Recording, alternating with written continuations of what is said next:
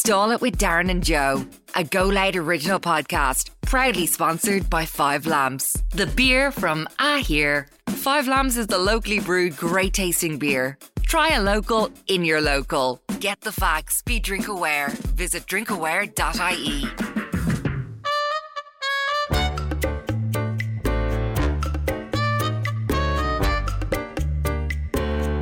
Would you like to come and stall it? Will you just stall it, look? I'd like to come and stall it. I'm not really in the mood. Well, come on and bleed and stall it. Yeah, house hatcher. I'm not a house hatcher. We'll stall it for the crack. We're gonna have a laugh. How's it going, everybody? Welcome to another episode of Stall It. I'm just very lucky. How are you, Joe? How are you, Darren? You alright? What's the story with you? Not bad now. Stall It is a Go Loud original podcast, proudly sponsored by the Five Lamps. The bear from here. Say it all. The Five Lamps. The bear from here. Let me say it. Come on, you say. The Five Lamps. The bear from here. Here. That's a lovely point. It's a lovely drink. It is, I have to say. It's the best. It's not one of the best. It's the best. It is the best, in my opinion. In my humble opinion, it's the most delicious liquid I've ever blessed me mouth with. It's some show we have lined up for the listener today. Fantastic. Isn't it? Yeah. We talk about dreams, lucid dreaming. Yeah, we talked about that a long time ago on this podcast, but We touched on it again. it's always a good story. It's always good. We talk about you convincing yourself that you're sick, even though you're not. Well, I don't think I have a headache. I've got some paracetamol. Yeah. Why is no painkillers in the jungle? Because the paracetamol. I just had to take it away from you. I had to take the ball away from you. You'd have smashed the window with it. I needed to take it away. You're very right there. There's more terrible jokes like that in the podcast as well, so you have that to look forward to. And we have a good chunk, don't we? Producer Owen has an absolutely fantastic story about some bizarre supernatural agency, and it's very interesting. What are they called? The Bureau of... Premonitions Bureau. That's what I was going to say that, Owen. I was going to say that. So if you don't know anything about the Premonitions Bureau, don't go Googling it. Listen to the podcast. Will we get on with the show? Absolutely. Let's stall it.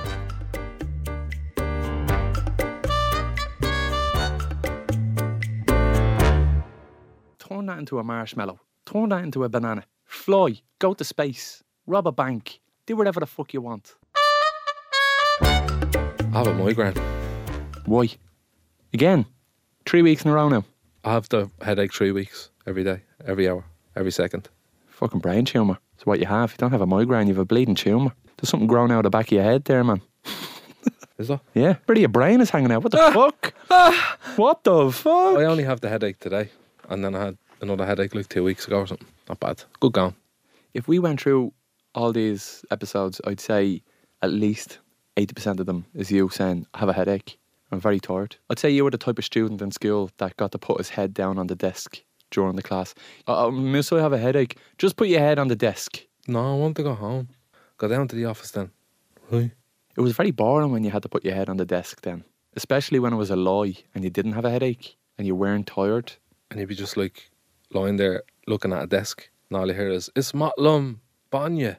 When I said to the teacher that I was sick, and if they sent me to like the principal or something like that, and I had to put on an act, and like I feel like I could have won an Oscar for my performances because I didn't want to overdo it, because then that would have been too much. So it was real subtle. It was just like, I don't know what's wrong with me. It's just like my stomach, and I just feel real cold and stuff like that.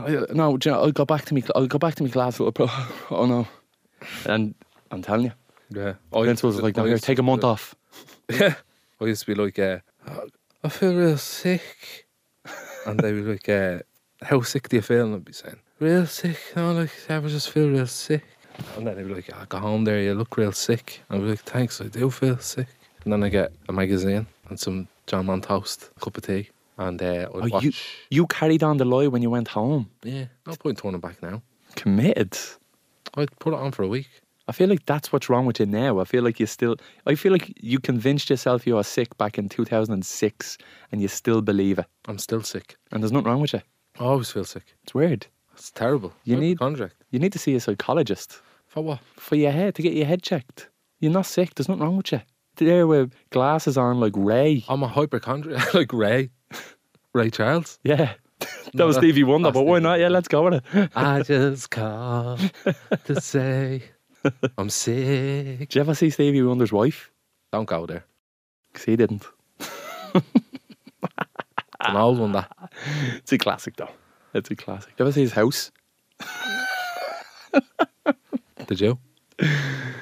No, neither did he. I just called to say I love you.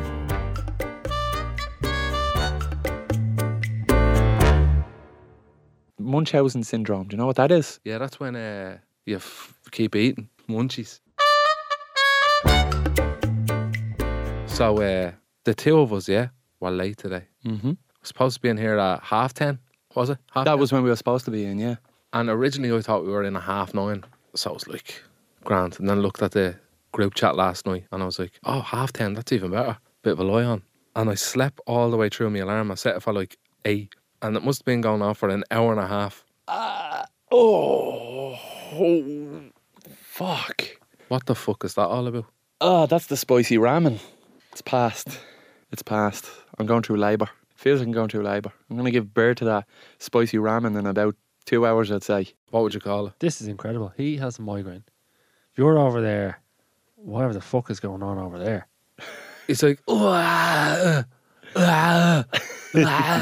You are the picture of health compared to the two of us. Compared to you two, yeah. This is... I just feel like you haven't brought the best version of yourselves here today. You were telling me... I'm all right now. I used to be a broken record, but I'm all right now. I'm all right now. Like, even the joke... I'm all right now. Is the broken record. But joke. I'm all right now. Your Stevie Wonder jokes, his broken record jokes, like... It's like if two lads made a podcast 50 years ago. Yeah. So you were already I slept awake. through a 2-hour alarm. Well, you That's didn't not sleep. right. You didn't sleep through it because you said you were awake at 9:30. Yeah, and I had set it for 8. So I was going through But we were supposed to. an hour That and a gives you half. an hour. That gives you an hour to get here. Oh, yeah. Then why the fuck were you late? The cat's out of the bag now. Now you know the truth. Now you know the truth. I had my suspicions. It's not even like that. Why were you late? I feel like mine is a fair more honest. I don't have an You were alarm. late because I said I was going to be late. So you're like, I'm going to be late as well. Absolutely not. And Moira will tell you this. My alarm clock is the kids. And Moira thought she was being sweet. She didn't know that I had a podcast today. She got up with the kids, brought them downstairs, got them ready, sent them to crash. And she gave me a little lie in. She thought she'd be nice. Give me a little lie in. I'm asleep. I'm having a lovely little dream about, I can't even remember what it was now, but it was a lovely little. Stone Cold Steve Austin. And then she comes in, cup of coffee beside me, very nice. Moira's amazing. She's giving me a hug. She's like, morning, how are you doing? I was like, how you doing? And then I was like, what time is it? That's a real formal way of waking up. Lovely, very nice, very nice. Oh, yeah, you all right? How's it going? Hey, how are you? You all right? Hey, wake up. And then I says, what time is it? And she says, it's 10:30. I said, fucking 10:30. I'm supposed to be in the podcast studio at 10:30 for fuck's sake. What'd you let me lie in for? She thought she was doing me a favour. She's like, I didn't know. I didn't know you were doing a podcast today. I was like, if you're going to do something nice for me, tell me about it. Enough it is surprises. I hate surprises. They're always badly timed things.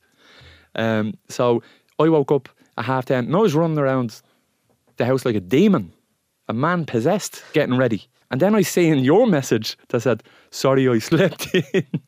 And I was like, oh, jeez, they're pleading, two of us. And then you thought we were both in it together.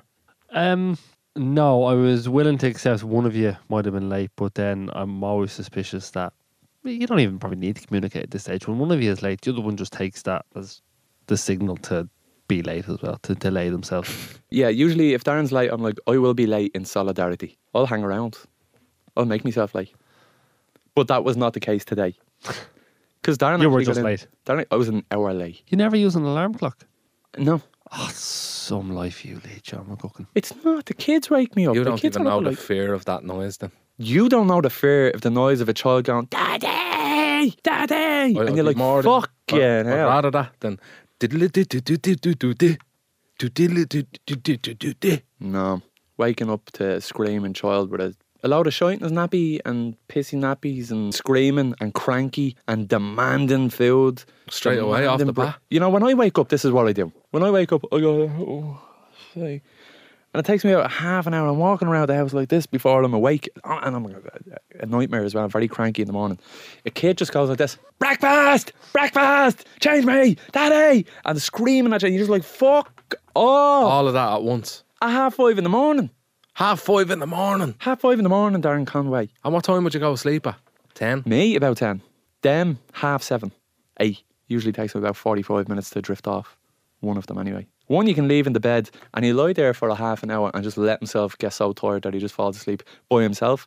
The 5-year-old is scared, so you kind of have to lie with him for 45 minutes. What's he afraid of? Everything. He's afraid of everything. Is he? He is a windy bastard. Well, you He's like that so when you were scared. young? I was. Ah, well then. I couldn't go to the bathroom by myself. Oh yeah, because you thought... There was a man in the bath. Is he still afraid of the man in the corner of the room?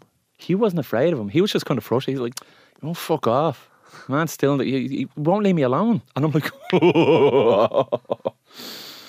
but yeah, he's still there. He's still hovering around. A few people messaged me, said, oh, my kid's the same. Some people have, there's a dinosaur that comes through the window. That's cool. That's cool. But You into that, like. a man in the corner of the room, there's like nothing. Yeah. That's just a creepy fucking image. My daughter has a scary tiger sometimes. No, it's not too bad. Don't know how he gets in there. She doesn't like him, but I'm able to rationalise that one. The man in the corner. That's a No, weird no, one. it's That's blank harder. that one, yeah. That's harder Yeah. to deal A with. tiger is cool. Like That's a a no for me. child's imagination could Yeah, conjure like, up could a be like tiger. Tigger or something. Yeah. Hey kids. But a fucking man that won't leave him alone. Yeah, there's a difference between Tigger saying, hey kids, and a man in the corner saying, hey kids. There's a very big difference. There's a very big difference. But yeah, I'd rather wake up when I want to, by setting me alarm at the time that I want to get up, Yeah. rather than being dragged out of a slumber at the whim Do you know of what a happened to me the 5-year-old. other day? The other night, I mean. I was drifting off and this hasn't happened to me in a long time, but you know when you just jump in your sleep as you're about to fall asleep, it was like every bone in my body just went, whoa. Yeah. It's scary, like. Fucking, like, isn't it? I dream that I'm skateboarding sometimes. And I might slip on the skateboard. If I'm drifting off, if I'm having a nap in the day, that's usually when it happens for me, when you're in like a light sleep and you're just like that, and then I slip on the skateboard and I go, Tony Hawk's Pro Skater 2. kickflip, nollie.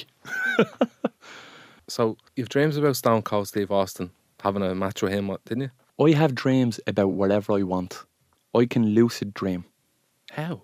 I told you before, a lucid dream is a dream where you can control what's going on in your dream. It's a skill that you can develop over time, and you can do that by doing reality checks in your dream. And I do it by counting my fingers. Oh, yeah. And there's other things that you can do, reality checks in dreams, like switching on a light bulb and it won't come on. Like light switches don't work in dreams for some reason.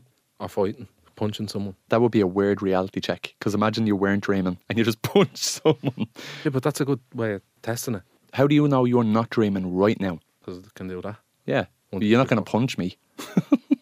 Why? But a dream can feel so real, just like this, like I'm in a VR headset. So you're choosing to have dreams about Stone Cold and... Sometimes. I don't always do it. I used to practice it more. Remember that time you said you always have dreams about coming on, playing for Man United, coming off the bench and Fergie saying, on your right, son. I go on, 90-minute winner. And Terence Power was like, you're a da.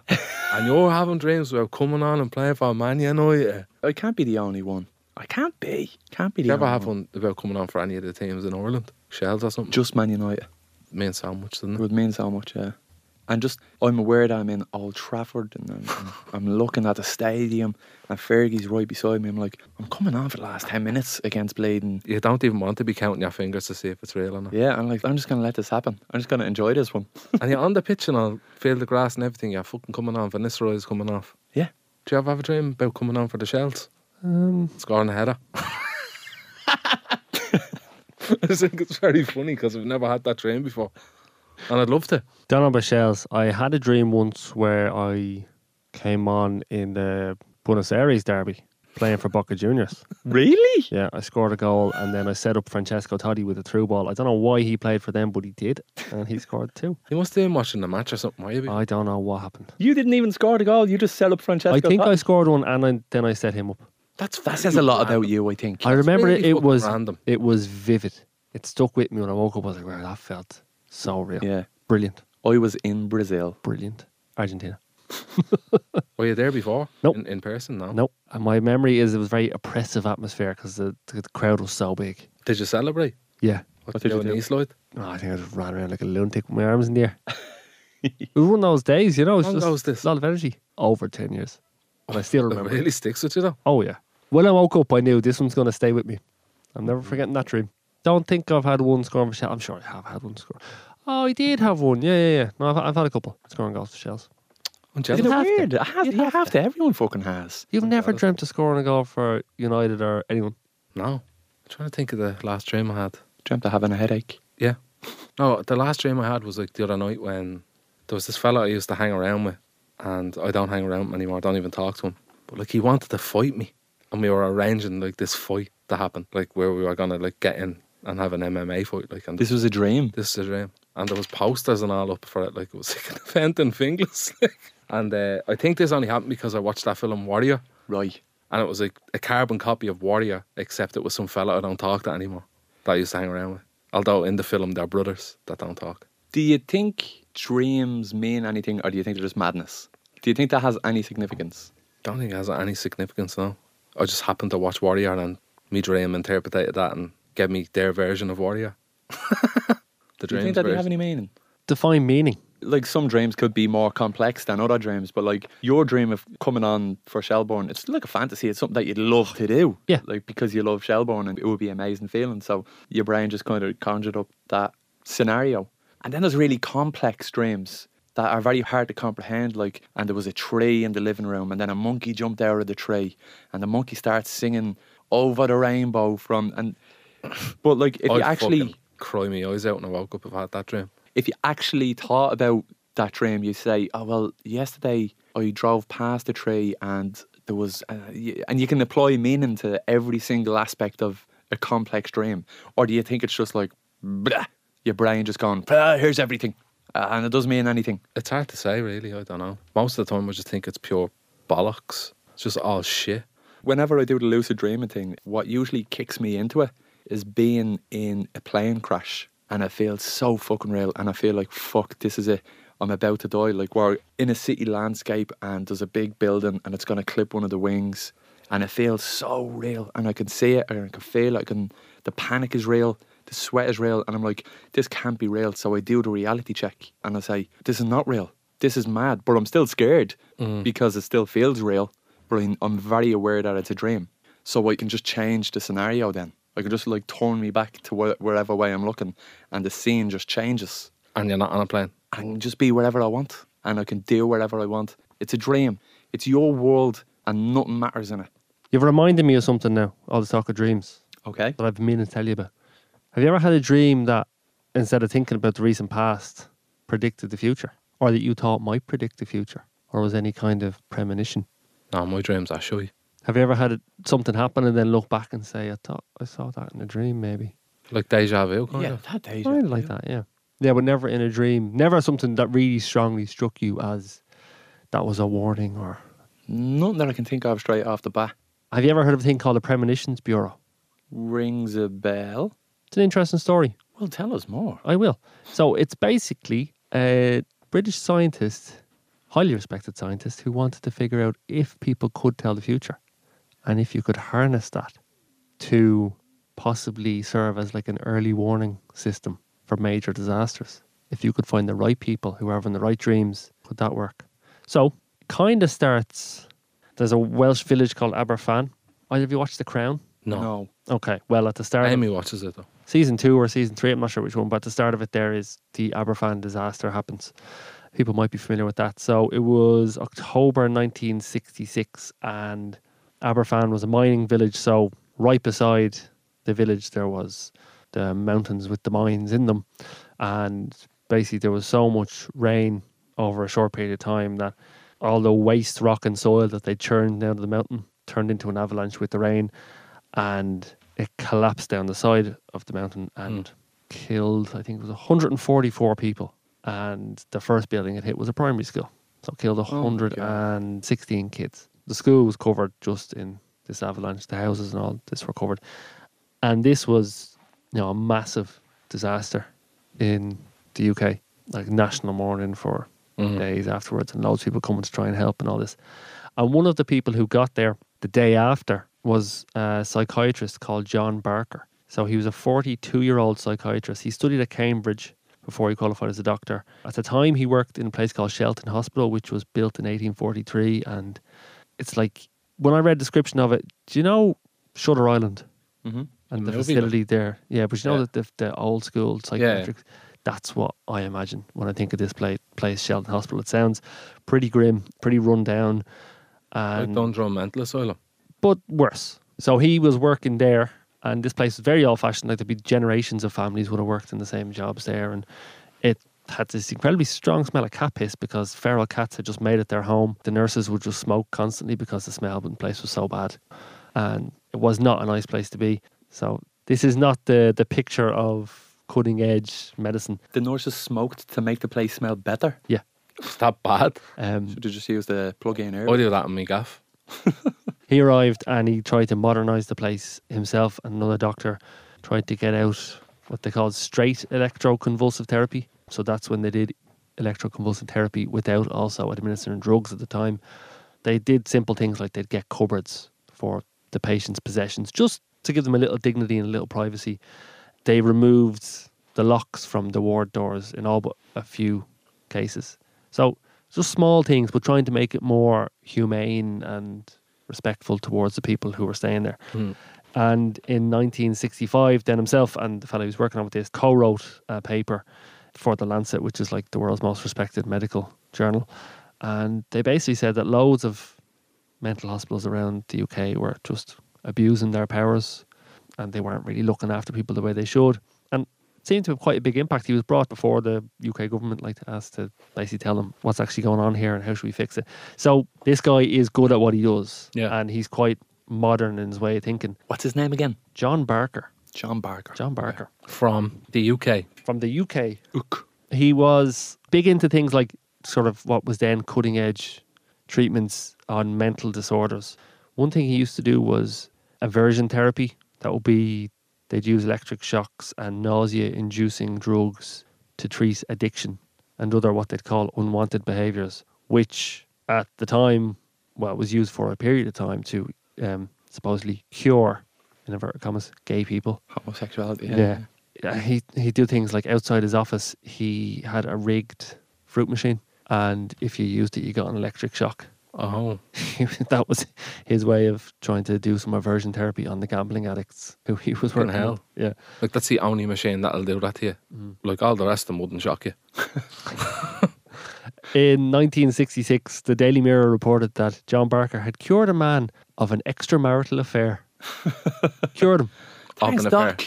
Cured him of his affair, yeah. What do you say? It's not that bad. Don't be worrying about it. Actually, you didn't have sex with her. Oh, thanks, Dr. Chase. There, Thanks, John. there I was thinking I was having an affair. See you, John.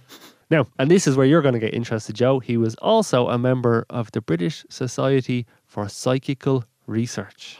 Bring it on. These are the lads investigating the paranormal. Oh, why didn't you say I'd like that bit? I knew you would, but he likes a rogue doctor, you know. Yeah, I just like the Frankenstein. psychological, paranormal elements to it. He'd always had an interest in the paranormal. Even, you know, he goes to Cambridge and he gets his qualifications as a doctor, and he's all very matter of fact and evidence based and all this, but he's always had this fascination with the paranormal. And I should say pretty much all of the work on this is, there's a journalist called Sam Knight. So everything I'm giving you here, like he had a book called the Premonitions Bureau. It's all in there. So there was speculation that Sam Knight reported about in his book was that John Barker's dad, Frederick, was an accountant who was a very matter-of-fact man. But when he was serving on the front lines in the First World War, he claimed to have supernatural experiences. I don't have the details of what they are, but he came back from the war, and this accountant who was all... His dad, is it? Yeah, so everything's numbers and ordered and all this, and he goes off the war and he comes back and goes, there's something weird going on there. We see dead people now. Yeah. Yeah. No, that's it. Yeah. Yeah. I see them, and It's what we that's call the in the 60s shell shock. Yeah. When he was younger, before he rose to these lofty heights in the world of psychiatry, John Barker would go ghost hunting in like supposedly haunted buildings. end. He tried to make contact with a distinguished surgeon, John Hunter, who had supposedly died at the hospital he was studying at the time. So himself and a friend tried to contact the spirit of this doctor who died in the 18th century. Love it. He considered buying a pub called The Squirrel because he was told it was haunted. So he's well into this stuff. This is... Right up history. It is. Is he a qualified doctor? Oh yeah, highly respected. Highly respected. This is the fella who wrote the paper about the flaws in the psychiatric system in England, and the government asked him to come and present it to them and say, what should we do? And he's talking to dead doctors. Trying to. Seems he didn't get It's like through. someone from Scooby-Doo, I think, here. Now, this fella, El Barker. So, in 1965, he reads a letter in the British Medical Journal about a 43-year-old woman from Labrador in Canada. Little doggy. She was in hospital. Darren's interested. You should have said Darren to be interested in this. Sorry, say that. Say that again. Where is it? Labrador. Ooh. Lovely. There we go. She was in hospital for what should have been very minor surgery. And the operation was completed within an hour. But shortly after she came back around, she said she got a pain in her left side. Her blood pressure collapsed, and very quickly afterwards she died. Post-mortem showed that she'd suffered a very rare kind of hemorrhage. There was no underlying illness. Like, the chances of this happening were extremely remote. Then afterwards, the doctors who had treated her learned that apparently this woman had been told by a fortune teller. This was when the woman was a child. She went to see a fortune teller and she was told, "You'll die at the age of 43. The week before this operation, the woman turned 43. And so... Why would he tell her that? Why would you go to... Imagine going to a fortune teller and seems saying, very you're going precise. to die next week. No, like when she was a kid, they said, you're only getting to 43 and then it's over for you. That's terrible. Oh. It is, isn't it? Yeah, why would you say that to a child? You did. Well, maybe she was a genuine psychic. I still wouldn't want to know. If there was a genuine psychic out there and they knew when I was going to die, I'd say, don't tell me. Please. I was only saying this to Maura the other day. Like, I don't want to know when I'm going to die. Like, whenever I'm going to die, I wish there was someone who knew when I was going to die and just, like, showed up and shot me when I was in my sleep. So I didn't know. The day before, like, just the day before. If you knew when I was going to naturally die, just gone in my sleep when I was having a lucid dream. Look, if you know I'm going to die when I'm 59 on the 4th of August... Now, In a painful way. I'm terrified now that I'm after saying that and it's on the record. And I hope I'm wrong. But you're a psychic and you know that's definitely going to happen. I give you permission to come into my house. I'll give you a key and I'll say, the day before, come into my house and shoot me while I'm asleep, in a deep sleep, like 4 in the morning. I think that's fair. I'm getting a premonition here of us being in court and hearing this played back and some psychic going, where's the crime? He was going to die anyway. He wanted it to happen. He was going to get hit by a bus. I'll be like, 1 minute we're talking about places that are called Labradors and then we're talking about a psychic killing Joe. So this woman died from a bizarre hemorrhage. A very rare hemorrhage. No underlying At what illness. age? 43. A week after her 43rd birthday. That's what the psychic said. And she was told that. Are you paying attention? Yeah. But I didn't think we got that far where she got It you. panned out, yeah. Yeah. And then she had told her sister and a nurse at the hospital before she went in. Like, she was keeping it quiet, but she said to them going into this operation, I'm not coming out of this. Why did she say that? Because she'd been told she was going to die when she's 43. And she remembered yeah, that yeah. from a psychic. See, that's manifesting your own reality, I think. Well, that's Well, Joe, oh shit. that's where we're going with this. Get up out of it. Let's go. Thoughts become things. So the doctors who were reporting the case in that medical journal, they wrote, we would be grateful to hear from any readers who has experience of a patient dying under similar circumstances. And our man John Barker, he thought he had treated at least 2 men during his career whose extreme agitation had either killed them or hastened their demise. So this is what's somewhat referred to as a voodoo death. So in 1942, there's a fellow called Walter Cannon. He's the head of physiology at Harvard Medical School. And he used the phrase voodoo death to describe being so worried about death that they effectively frightened themselves to death. Sorry. And the scientific way it would happen is supposedly basically overloads your nervous system. and Imagine your being adrenal so glands. afraid of death that you frighten yourself. You that much flood your that you brain with so much adrenaline and you get your heart so worked up. Well, they say if you fall out of a plane and you don't have a parachute and you know you're going to die, you'll die from shock before you even hit the ground because of your adrenaline. And then you should pass out and your heart will stop and you'll be dead before you hit the ground. I'd rather that. Imagine the pain of that. Oh, wouldn't I be don't think it'd That'd feel be pretty anything. quick. What's crashing off the sea? Oh, well, I was thinking the ground. Yeah. But even if it was you a fell sea, into yeah. the Even the sea, sea, yeah. You'd Say it'd crush it. Basically, Be like hitting concrete from that height. Like. Anyway, how's John? Now this is known as stress-induced cardiomyopathy. So don't think it's called voodoo death anymore, but stress-induced cardiomyopathy. And yeah, symptoms are pretty much same as a heart attack. But that can happen without falling from a plane. You can just think about your death to a point where it scares you so much that you have a panic attack that's so severe that your heart just says, fuck this, I'm out. Yeah, basically you can become so stressed by fear that your fight or flight response goes into absolute overdrive and floods your body with adrenaline. And it will increase the heart rate, the blood pressure, and the blood glucose levels will be all over the place. And the sympathetic nervous system, which is what's telling you to flee or fight, that's kicking into, and basically the heart's electrical system, I think, just short circuits. Gone. Brown bread. So, at the time of Aberfan, which is the Welsh mining disaster, John Barker was writing a book about this idea that you could be scared to death. And What? I feel like it's fucking just find it funny about like, being scared to death. Imagine watching a horror film like and just being so scared that you died. You watching The Exorcist years ago, The Exorcist there, Like literally being so scared that you just go, "Buh." You pass out. People pass out from fear. Yeah, From a scary film or something. no, it's just the way he's putting it. It's make me laugh. Say it again. scared to death. Imagine being scared to death. People always say that. You have scared me to death. Yeah. You scared But you me always half to think of it death. in the terms of like, it scared me there, it nearly fucking scared me to death, you bollock shit. But like, you can scare someone to death. Literally. Yeah. Like, Terrify them so much Yeah. that they'll... like if someone had a fear of clowns, like an awful, terrible fear of clowns, and you dressed up as fucking it and chased them down the road, Yeah. they could die.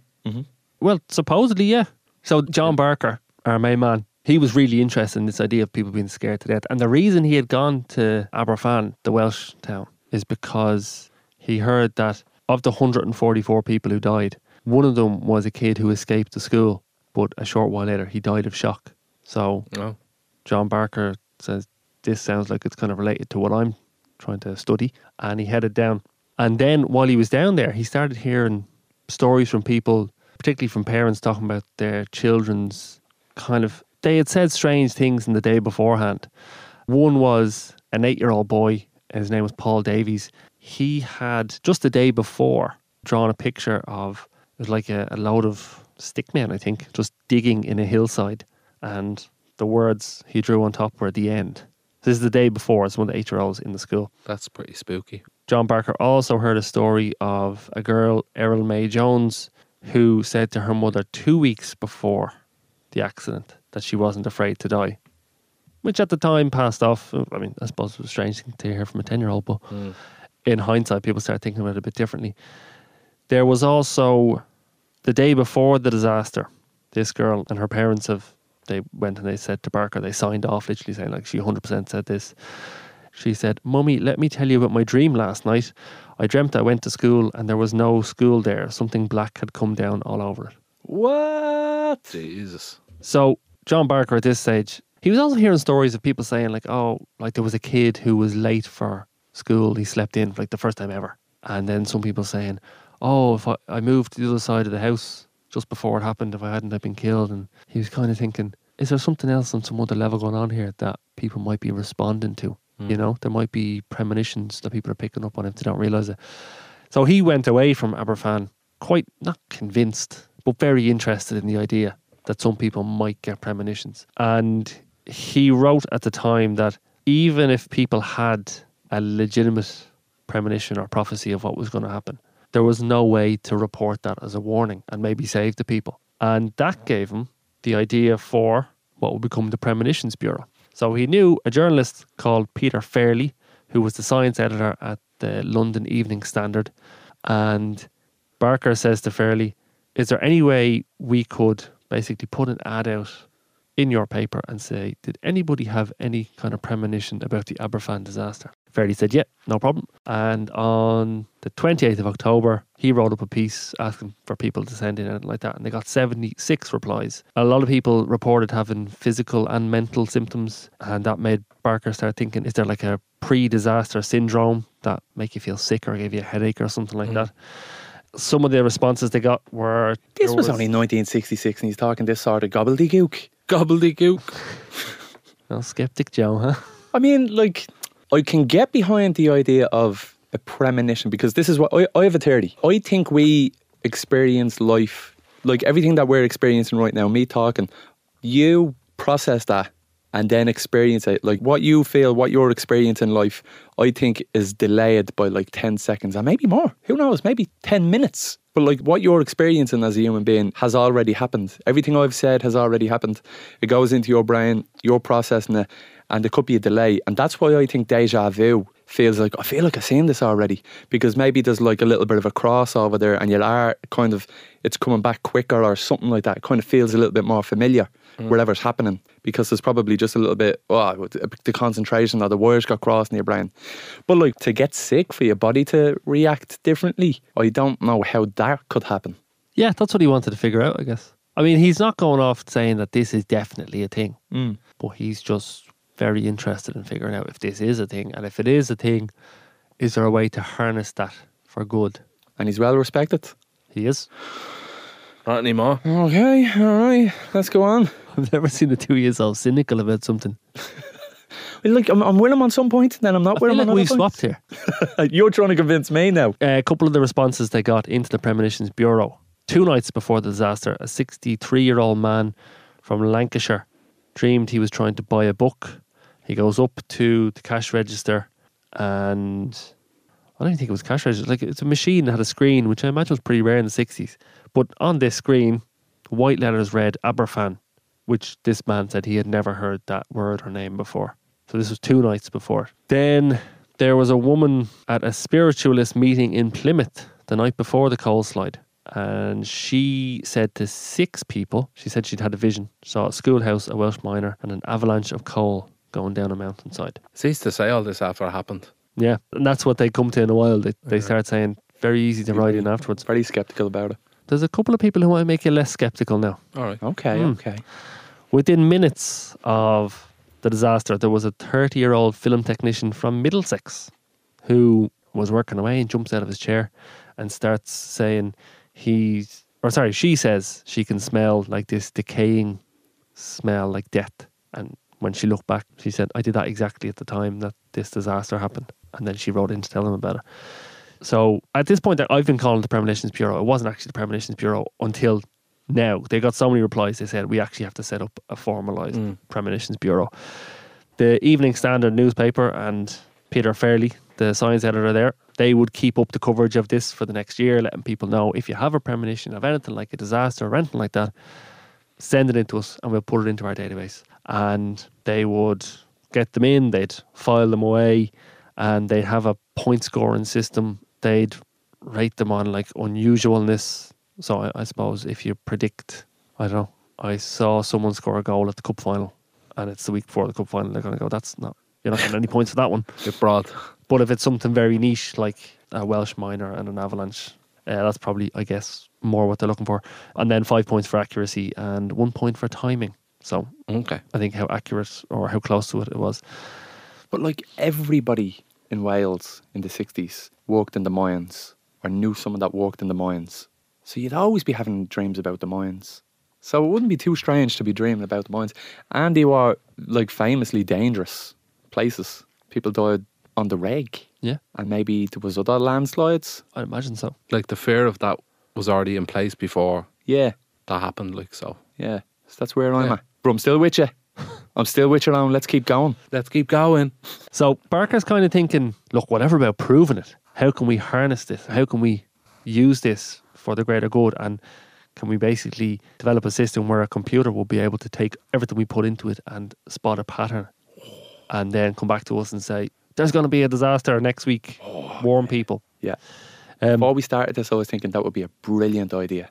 Well, so he was thinking like, we'll do this for a year, and if this works out, we'll be going to the British Medical Research Council, the Parliament, everyone, and telling them about the Premonitions Bureau and how it can help prevent disasters. And there is a point made by Sam Knight, who's the expert on this. I think he made this point. I certainly haven't clever enough to make this point or have enough knowledge of the Old Testament. So Of the Old Testament. Where is this going? Jonah is a character in the Old Testament, and he could see in the future, and God asked Jonah to warn the people of a place called Nineveh that he had seen their destruction coming. And Jonah said, but if I tell them that, then it won't happen, and therefore I'll have been wrong, and therefore no one will ever believe me again. All right. So stuck in kind of a contradiction, a loop there. Yeah. So the Premonitions Bureau, similar situation. If they get a warning about, say, an avalanche or something like that, and Plane crash. a plane crash, and they report it to the airline, and the airline says, we won't take off on that day from that airport. And who's to know whether Exactly. that would have happened, and Yeah. then it just becomes this big fucking mess. Like. Yeah, you can't be proven right then. Yeah, there's no way to be proven right. And also, if you did intervene, we're getting to back from the future realms here. If you intervene, it doesn't happen. So where's the premonition coming from? Well, I guess if it was in the study stages and you said there's going to be a plane crash, you just write that down. And then if it happens, then you're like, ah, yeah. And then if you get a bunch of them, you're like, there has to be something to it then. It feels like there has to be sacrifices made. Like, let them happen. To trust the process, yeah. And then if this happens like 10 times, it's real. Let's just prevent it then. As bad as that sounds. Was the results from the year of the studies? And it would have been hard to document it back then in the 60s. Yeah, no pen Not and like- paper. Yeah, they couldn't just... Like, I was thinking, if there was an app, you stick all your dreams. Like, if there was a million people signed up to this And that lived in There was Ireland. a certain amount of the same dream. Yeah. So they got 469 predictions. And some In a of them, year? yep, some of them were like people saying this horse is going to win the Grand National, that kind of thing. But there were 2 people who sent in stuff that really made them sit up and take notice. Their names were Alan Hencher and Kathleen Middleton. Do you ever see that episode of The Simpsons where Homer has the dream that he made the most greatest invention ever, but like he's about to see it and nobody will move the head, like he can't see it. Yeah. But for years I was like, what the fuck did he make? What did he make? What was it? Yeah. I was like, well, fuck, Homer could be a millionaire. Just from an idea that he had from a dream. So Kathleen Middleton, she was a piano and ballet teacher. But when she was 7, she supposedly saw her mother frying eggs, and without warning, one of the eggs, I presume without warning, I don't know how an egg would warn you about this, but the egg, lifted itself right up off the pan. What? Rose up, almost touched the ceiling. It just like Yeah. flying. Levitating egg. So the man, Little Benedict, yo. Just fucking. the man gets onto a fortune teller. Imagine seeing if there's a fucking flying egg in the kitchen. Get on to the fortune teller. Ring the guards. There's an egg flying in the kitchen. Straight onto the guards. The newspapers. The last person to be calling is a fucking fortune teller. Fortune teller says, I feel like they probably say this about a lot of stuff. Guess what it symbolises? Death. So if you ever see a flying egg in your kitchen, someone's gonna die. A few weeks later, one of Annie's best friends, Annie was the man, one of her best friends who had recently married, died. I just She was right. Yeah, but like, There you go. What more flying- proof do you need? but like a flying egg.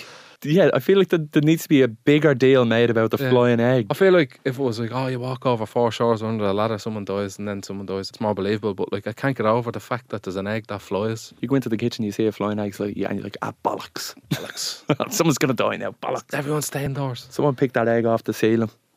Little dippy up. Kathleen Middleton. So she That sounded like you were would saying. later say she experienced premonitions through her whole life. Like she'd get a ferocious headache and then she'd hear there was an earthquake. Here we go. Yeah, you have the headaches without the premonitions, though. Maybe there's an earthquake. She says, I am drawn to these events by what appears to be a blaze of light, an electric light bulb. And apparently she never thought of working as a psychic or anything like that, but she would tell her students, she would complain that she was getting too much information coming in and she'd have to switch off the premonitions. Oh, you can do that? Apparently. Like Bruce Almighty, when he just puts it all on the computer when he has to answer everyone's questions. Now, I can tell you're both sceptical of Kathleen's credentials. Absolutely. Okay. Yeah. I don't even think she's good at piano. You don't believe about the egg. You don't believe she can play the piano. At 4 a.m.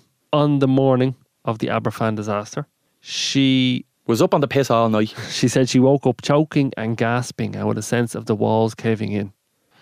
And she told her lodger that she'd had this awful feeling. He came home from the night shift. So before she heard of the disaster, she told him, and he was able to corroborate this, for whatever that's worth to you. Then, on 23rd of April, 1967, she sends in a letter to the Premonitions Bureau. Actually, it was a picture she'd drawn. It was an astronaut taking some kind of space flight. She wrote, this venture will end in tragedy. And she said she'd seen a spaceman who was petrified and about to die and all this. At the same time that she sent that to the Premonitions Bureau, the Soviet Union had launched a cosmonaut, Vladimir Mikhailovich, into space. They kept that pretty secret. Nobody knew someone was going up into space, and it was pretty rare for someone to go into space back in the Dirty. Them Russians are very sneaky, sneaking up into space. Huh? Little sneak off. What are you going to space for and not telling anyone, you little sneak offers, sneaking up into the space? Fucking snakes. You shot your rocket. So he tries to get back through the atmosphere, Doesn't work. Twice he bounces off the atmosphere, can't get back in, You can bounce off the atmosphere. supposedly. And on the third time he gets in, but the parachutes fail and he crashes down to Earth and dies, obviously. Suits him right sneaking off the space on his own. Going on the Mitch. Fuck him. Not telling anyone.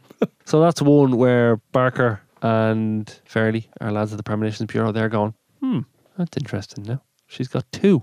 On 2 for 2. the 11th of March, she had written to Barker saying there's going to be an assassination. 4 days later, she wrote again saying, I keep getting the word assassination in these messages and I can't disconnect it from Robert Kennedy. She warned Barker repeatedly throughout April, and on the 4th of June, she called the Premonitions Bureau, rang him up, called him 3 times, warning that someone was about to be killed, seemingly Robert Kennedy. So that's on the 4th of June. The following day, well, thereabouts, on the 6th of June, but very early, just after midnight, Robert Kennedy was shot in the head and died. So she had been warning for a couple of months, and just over 24 hours beforehand, she was calling repeatedly saying it's about to happen. She had him clipped. She was involved. She's part of the CIA.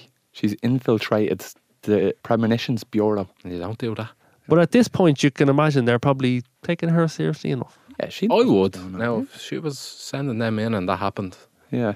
on 3 occasions, I'd be like, have to take a good look at this now. But the Kennedys dropped like flies. They were always dying and getting shot and getting killed. Well, that's the thing. I mean, yeah. JFK had been shot and Robert Kennedy was moving up in the world, and it wasn't an outlandish claim to say someone might attempt to kill him. 2 days later is pretty close though. That's a good guess. Our next man, Alan Hencher. How are you? What's his question? Wrong Alan- result. Alan's a 44-year-old telephone operator with the post office. He also apparently predicted what would happen in Aberfan. He was injured in a car crash, got a head injury in a car crash in his mid-20s, and after that he started getting premonitions. I'd love a few premonitions. He said it would feel like he was getting a headache, like a band of steel around his head. He gets that all the time. That's Darren's constant state of being. That is my headaches. It's like a plate of steel. Or a band of steel, I mean. He called Barker and warned him of a premonition he'd had of a plane crash. He said it was over a mountain somewhere in the Mediterranean and it would kill either 123 or 124 people. A month later, a Britannia passenger plane carrying 130 people crashed during a thunderstorm in Cyprus. And all of them died. 124 people died. That's a lot of the people. 130. He had predicted 123 or 124. That's a lot of people. What's his name? This is Alan Hencher. Oh, yeah. So that's pretty specific now. Do you think when I get a headache that I should have a little think? Maybe I could have that. See what you're saying? I think you should meditate I have one now. and try focus on your thoughts, focus on your breathing, clear your mind, and try visualise. See what you Tsunami. say. Tsunami? Yeah. Where? Swords. Swords? Yeah, just beside pavilions. Where's the water coming from? Someone's bat. Someone's bat. All the bats and swords. They're all just They're all going to morph together and create a big tsunami. and flood swords pavilion. That's mad. My headache's gone. I just need to be psychic for like a minute and then it disappears. Right, so Hencher got that one right. Yeah, so Big plane crash. then later on that year, he calls Barker and says there's going to be a big rail crash. This is on the 11th of October. He says a lot of people are going to die. There's going to be a big rail crash. Then on the 1st of November, Middleton also writes to Barker and says she's been seeing a vision of a rail crash. She's not sure, but she says it may be on a railway, a station, maybe people waiting at a station, and she's seeing the words Charing Cross. So a month after she makes that warning, a carriage on a train between Hastings and Charing's Cross has an accident, jumps off the rails, 4 carriages flip onto their sides.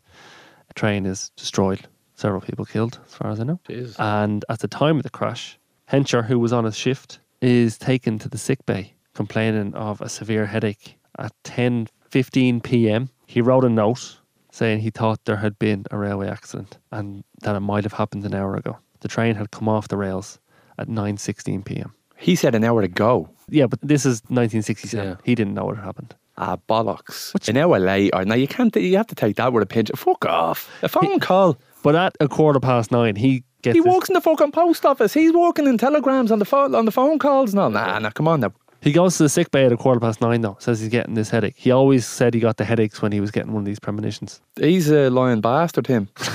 I don't trust him now. The other one, Middleton. He was on the blower. She's psychic. He was on the Middleton's blower, he a was. fucking chancer, listening to all the phone calls. So the day after the plane crash, we all know Barker's a believer, you know? Henshaw and Middleton, they're getting results. Barker's gullible. Barker is. Swallow a brick, he Was would. Barker not being responded to these cats? Because it's all them sending over a load of notes. And Well- he's like, no way, is there? Oh, yeah, they're in touch. They're Yeah. calling him. He's talking to them. Barker's just like, give me more, I need more. The day after the plane crash in Cyprus, Henshaw calls Barker. He says he's panicked. He says, Barker, check the gas supply in your house. Barker goes, I don't have gas. He goes, okay. Yeah. Have you got a dark car? Barker says, yeah, it's dark green. So Henshaw says, be very, very careful. Don't. Tells Barker to look after himself. Don't do this to me. I'm Team Barker. Don't kill him. Don't kill him on me. According to the Premonitions Bureau book, it seems that Henshaw wasn't giving up. He's being a bit mysterious at the start because Barker has to ask him, are you saying my life is in danger? And Henshaw says, yes, it is. And yeah, Henshaw wouldn't tell him anymore. Barker was pushing him for more info. He says, just watch yourself. Your life's in danger. Best of luck. Sell that car. Being very vague. Herbie rides again. Mind of its own. So Postman always delivers. that was in October. So Barker's going around with this on his shoulders for a while. And then in February the next year, 1968, Middleton has a vision. She sees Barker's head and shoulder on one side and her parents, who are both dead, on the other. And she kept seeing it for like a whole week. She kept seeing this. That'd be disgusting. She didn't tell Barker. As far as I can tell, she didn't say it to him. She just said her parents were trying to tell her something. That's what she was interpreting it as. So that was in February. And in August, Barker suffered a brain hemorrhage and died. Oh, it had nothing to do with the car at all. What the Did it happen fuck? in his car? Did he die in his car? Now, on the day he died, Middleton Which is the woman. couldn't sleep. That's the woman. She was choking and gasping for breath and calling out for help. And that is what she reported happening at the time of the Aberfan disaster as well. And this would later transpire to be the time that Barker had died. She could be only saying that. You know, you have to take that with a pinch of salt as well, unfortunately. And that was it then. He was dead. So the Premonitions Bureau stopped. For good. Well, who else was going to carry it on? I'll fucking start it now. 3% of the predictions. They got 723 predictions and 18 of them, which is 3%, came true. 3%? 3%. That feels like that 3% is just like guess. Yeah. You leave like 3% parked off just for a few guesses. Like If I guess 723 things would happen next year and 3% of them came true, you need to join that. You need to the Premonition Bureau. bring it back. So it's not going anymore. No. So what's this, is that book close finished? Story over? The end. Night. That's it. What do you take from that? Why is it always women? I feel like women are more psychic than men. I feel like Moira's a little bit psychic. Do you know that? I could be sitting there. I feel like Amy is as well. She knows when I'm hungry. I could be sitting there with Moira, dead silent, on our phones or watching the telly or whatever. And she'd turn to me and she'd say, do you want a cup of tea? I said, I love a cup of tea. And I would have loved to, and I did. And then she'd make me a cup of tea. She knows you love tea and you're not going to turn down tea at any moment. But at that moment in time, I was like, geez, you know what? I How are would. you thinking it? Like, I was like, do you know what? I think I bleeding love a cup of tea. And then she'd just turn to me and say, do you want a cup of tea? I was like, how'd you know? She's like, I know you. So I think she knows me better than I know myself. Like Amy. yeah. Says to you, are you hungry? I fucking am. I'm just sitting there and like thinking of a lasagna. Just picturing it like on the wall. I should like visualising it. And say, do you want lasagna? I'm like, what the fuck? Yeah, love one. I think that is a bit mad. Like, you have to say, there is a lot of things there that freakishly add up. A lot of people have done very serious studies into premonitions and precognition and all this stuff. And the only studies that claim to have found some kind of scientific proof or pattern or anything like that were later panned by other scientists. They went back and looked at the work and said, you didn't do this properly, or you didn't, properly verify this and whatever. So at the moment, there is no solid evidence anywhere that this exists. I like the idea of it though. And the whole idea of the voodoo death, that's known as the nocebo effect. The nocebo effect. Nocebo. Placebo effect. Like the placebo effect is that something can help you. So you could be given a tablet and the doctor tells you this will cure your... Dodgy ingrown toenail. Yeah. And then it does. They'll tell you, Joe, take this before you go on holidays and you'll have a good time. Mm. And it's just a sugar pill. But it works for you. The nocebo effect is the opposite. In 2003, a group of men, one group was given a tablet that was nothing to it, and they were told it would cause erectile dysfunction. Another group was given a tablet, not told that. And after 3 months, 32% of the men in the first group complained of erectile problems. No way. Yeah. That's mental, isn't it? Then there's a drug called L-troxin, which people whose thyroid is underperforming, they'll take that. And it moved manufacturer from Canada to Germany, and basically the drug stayed the same. But because of the move in factory, the pills changed size and colour. And there were media reports that said, oh, now they get to make it here. It's going to be cheaper to make. People complaining of side effects, even though it was the exact same pill, rose by a factor of 2,000. So 2,000 times as many complaints about this drug. And there was nothing different about it. So I think that's what's happening to Darren. Possibly. You're convincing yourself I swear that to you have a God, headache. I swear to God that I did have that painkiller and headache went after an hour. So it's gone now. It's gone now. The glasses help as well, though. But the Norepinephrine could be a placebo as well. And the headache. They're fucking 400 milligrams out there. I fucking get rid of any pain in your body. You would.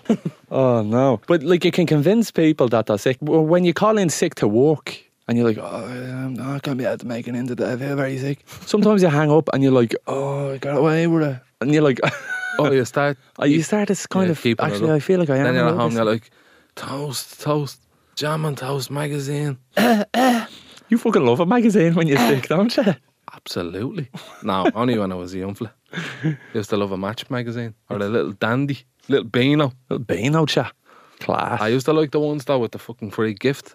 Ah, yeah. Little fucking No spinning point- no topper. point getting a bleeding magazine and no gift. A little Spider-Man fucking yoke. Little web show. Little web yoke. That fucking thing. Huh? So there you go. Well, I presume for that to be a good story. What sort of sentence was that? Oh, you predict? Okay. I had a dream last night that you were going to tell me that story. I'm really surprised you weren't more like fully on board with that. I believe your woman. I believe her. I think that she had real premonitions. But the other fellow was just a bleeding postman chancer. Postman Pat going around fucking saying he knows all this and that. Postman Patsy Doesn't trying to know make a him few quid. Threatening them, saying, "What's do you have gas Imagine in your gaff, man?" an hour passing, and then him saying, "Yeah, film is gonna be like there was a crash an hour ago." Of course there was, because you heard someone told you. Yeah. It's on the news. On the Even news, though there's mate. no tellies, like, but Newspapers pressing it. Bit slow, actually a bit slow with the information today, mate. We all know. No, but I know in my head. because I got a headache, and then I had to take a moment out. I didn't read the newspaper, did I? I'm at the thinking about it. It just happened an hour ago, man. It's at the crash, a train. I have a premonition that people are going to listen to this podcast and say, wow, that is so good. We should go get tickets for the live show Absolutely. in Vicar Street on September 29th. They'll be like, "Wow." What was that? Is that Christopher Walken? That- We haven't heard him in a while. That's just a hint. Oh. That we'll save that for the live show. Now here. Oh. Tell it. Oh. Some of that. You're a little tease. You little dirty bastard, you. Someone get him a fucking tea or something. Hang on. I'm getting a headache. Oh, what's happened? Oh shit. What? Do you want a cup of tea? I fucking love a cup of tea. I love a cup of tea. You can make a cup of tea? I go on, so we'll have a cup of tea. We'll wrap this up then, will we? Ah yeah. Oh, and thanks very much for doing a deep dive into the Premonition Bureau. It was very interesting. And that's all we have time for on this only on this episode of the Stala podcast. There's plenty of other episodes. You can go back and listen to all of them. Anyone. Just pick one out. Pick one out. Pick a Little number. lucky dip. Little lucky dip. Stala to Go Loud original podcast. Proudly sponsored by... Who are we sponsored by, Darren? The 5 lamps. The beer? Yeah, from our here. Ah, that's class, isn't it? Did you not even know that? Oh, no, man. I'll tell you, you're in for a treat. That's lovely. As I said before, some sup, Some sup. some quench of it. I can't wait to be quenched. I love reading all the facts though when you visit Drinkaware, before you have one. That means more to me than every aspect of it. Good. I just like having a drink. Cool. Like having a See you after, right? Bye-bye now.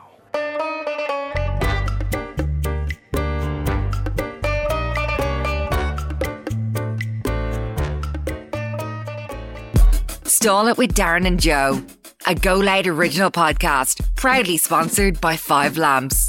The beer from here. Try a local in your local. Get the facts, be drink aware. Visit drinkaware.ie.